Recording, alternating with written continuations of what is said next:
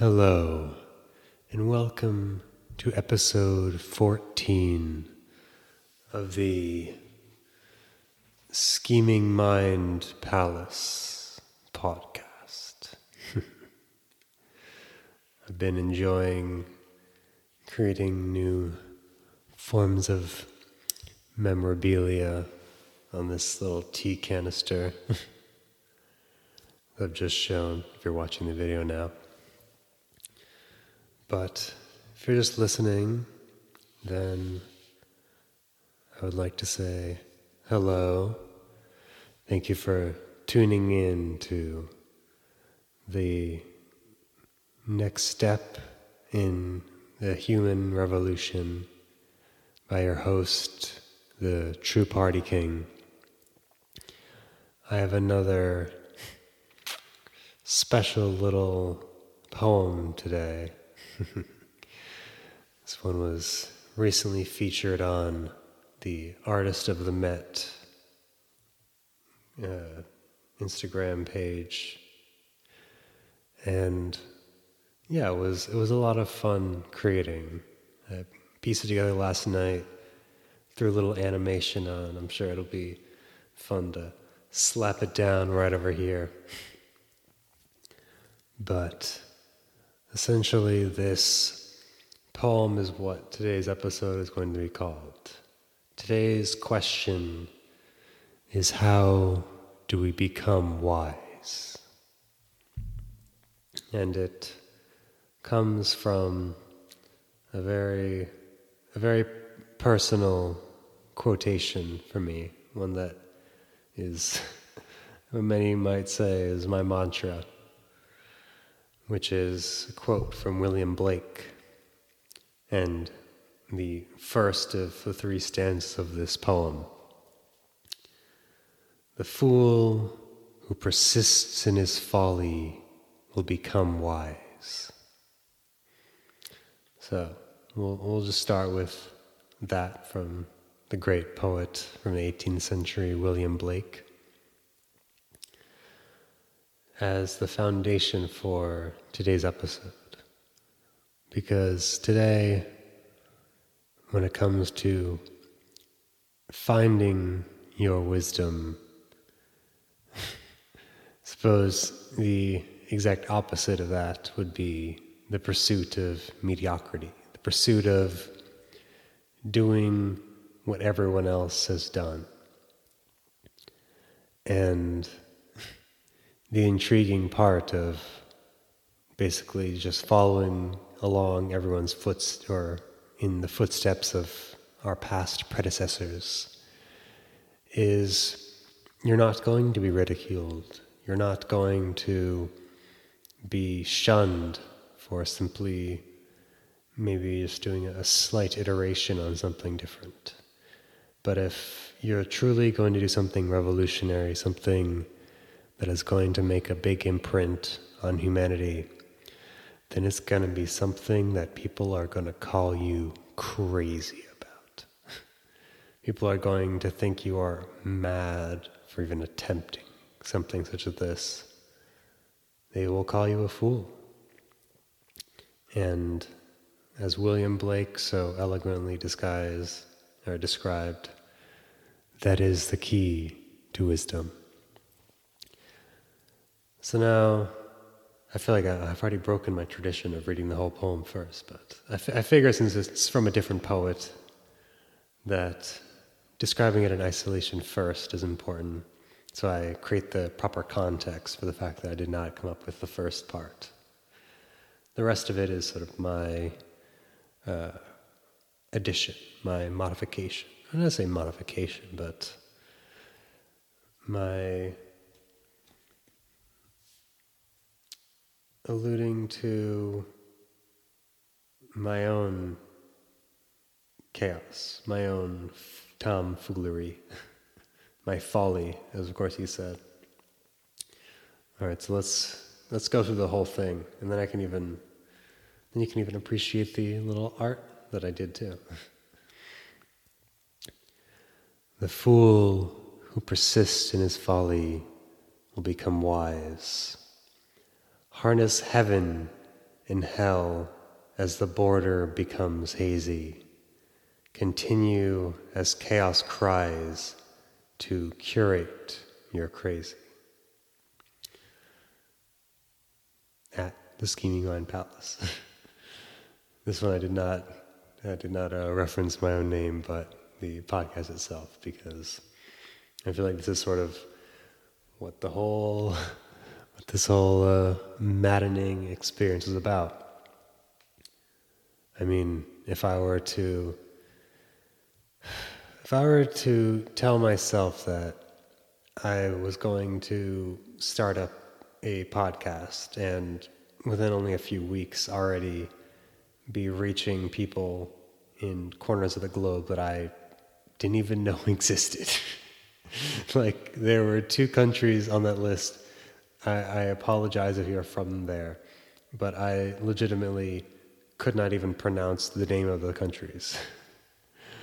And knowing that somehow, I guess through the mysticism of the internet, somehow it traveled and caressed their ears. And hopefully I'm making a solid imprint in a location that I didn't even know existed. But now, let us go into the rest of the stanzas that I have written. So obviously we've already discussed about how persisting in your folly is how you become wise. But my additions are, I suppose,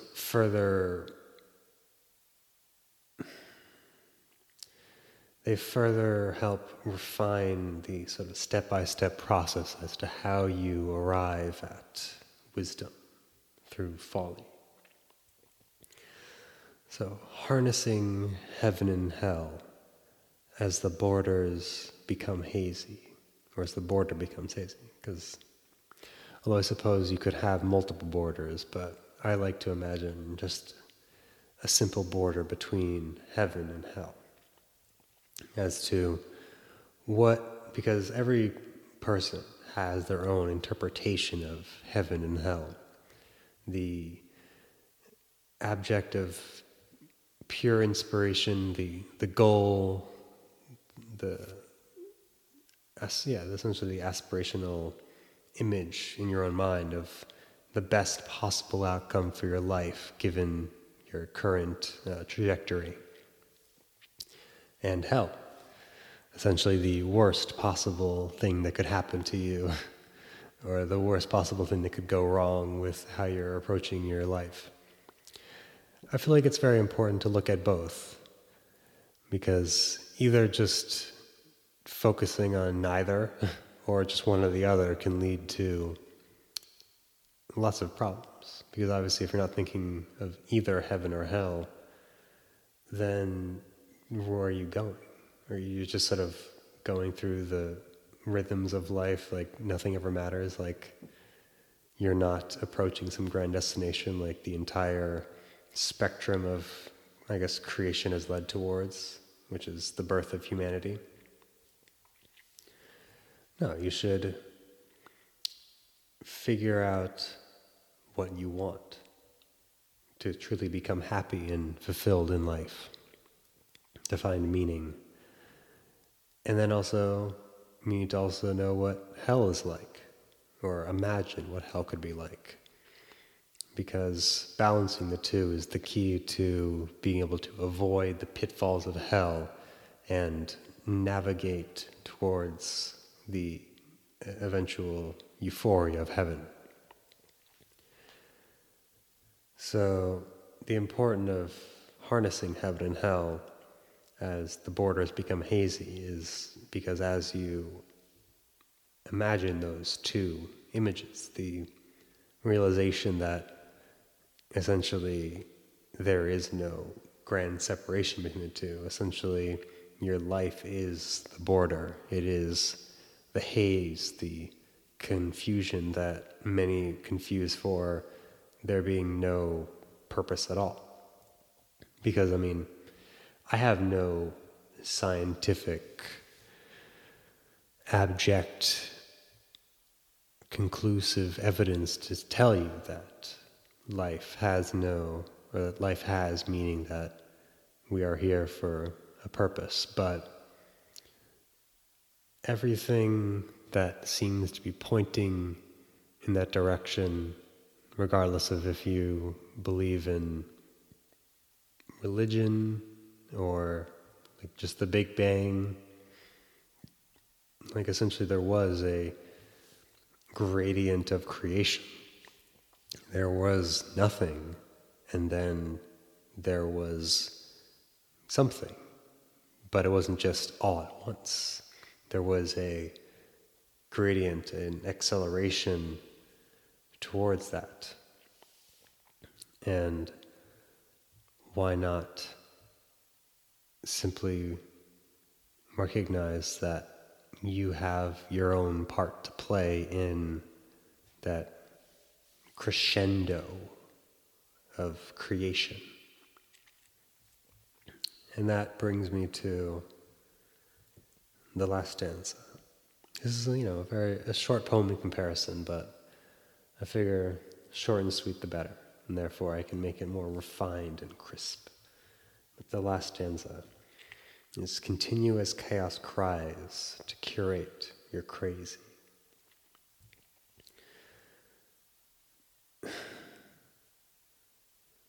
How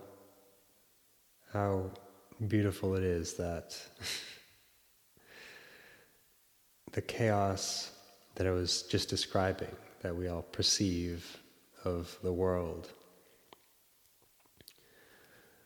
I enjoyed fitting an emotion to it, because it does have its own evil force in terms of grabbing down people and making them feel that nihilism is the key, that essentially there is no purpose. And I have some religious friends who would discuss that, whatever, mankind is just of sin, and, there's nothing we can do about it, and therefore it's done. And I'm like, what? Like, why? Like, I hate to be so negative, but what is even the point of living if you don't believe that there is joy to be found in it, that there is purpose behind your actions?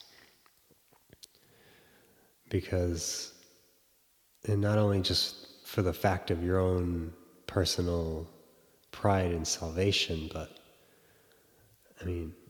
tyranny thrives in nihilism. Like, all of our society would sooner crumble away than essentially, or at least all of our rights of society will crumble away, as opposed to just letting everything die a slow, pitiful death of purpose. And if we care about preventing that sort of evil from arising, then we must fight against the nihilism, at least in my perspective, because, as historically speaking, nihilism breeds tyranny. It breeds draconianism. And especially with our current sort of government-run coronavirus, means of preventing the spread. That kind of fear is very palatable. It's very clearly visible. And it's something that I'm definitely going to discuss in the next episode. As, our rights get taken away, as governments force people to download apps to track them all the time, This is, in my opinion, simply another Patriot Act where we sign our rights away for the presumption of security. And even when it's proven that it's completely useless because, let's say, terrorists deliver their message on horseback, it doesn't matter because in the end, the cards are played and it becomes clear that it was never about stopping terrorism or protecting us. It was about controlling us and knowing what we're doing and thinking in those massive data centers. And if we are going to live freely, we will have to fight. We will have to fight in whatever legal, legitimate way that we have. And in the end, the true way, in my opinion, to make sure we don't lose that with which our forefathers fought for is to curate your crazy. Just like at the end of the poem. Because, if you think about it, like the founding fathers were madmen. The founding fathers were going up against the English Empire, like the greatest empire the world had ever seen up until that point. Maybe the Roman Empire is a little bit better, but at least at that era, the British Empire was monstrously powerful. And these founding fathers were just like, no taxation without representation. We are not just going to sit back and let this happen. We are going to fight for those freedoms, and those freedoms that they fought and died for. We now have the privilege of this amazing opportunity. And it's not even just our country, our entire world has benefited from the democracy that the founding fathers, in their insane attempt of curating their crazy, created.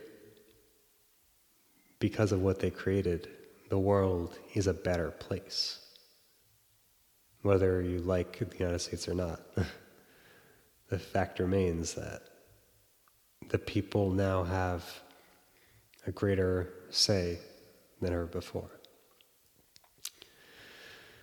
And that's not to say everyone needs to go out there with, pitchforks and rifles, but everyone needs to do something. Like, don't just sit and let the comforts control you. Like in the last episode where I talked about the proactive attempts to fight the virus. Like, obviously, a vaccine's coming. There are other government opportunities for how to fight this thing, but you can't just let life be a vaccine. You can't just think, oh, I'm just going to, get something injected into me, then I'll be all better. And that's the only thing I'll ever have to worry about. Like, that's such a fragile mentality to think, oh, I'm just going to wait for this magic cure and then everything will be better.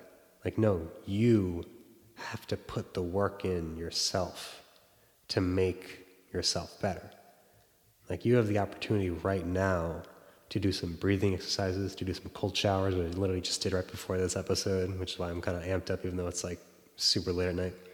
Do a cold shower, feel great, amped, but the crazy thing is I'm also going to be able to sleep like a baby, because that's also another benefit of cold showers for some reason. Beats me out. You think you just get super hyped up, but it's both. You get hyped up and have a great sleep after. So just a win-win regardless of what time of day you take it. And, fasting too. Again, all proactive choices.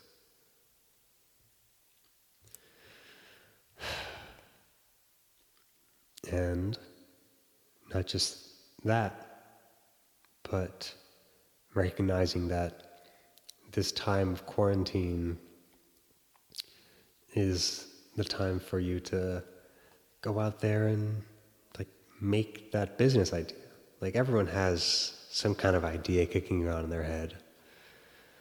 And I mean, Robert Kiyosaki, who's one of my favorite financial gurus, said that the best time to start up a new business is right after a financial like downturn, right as the economy is kind of really at a low point and, you know, coming up.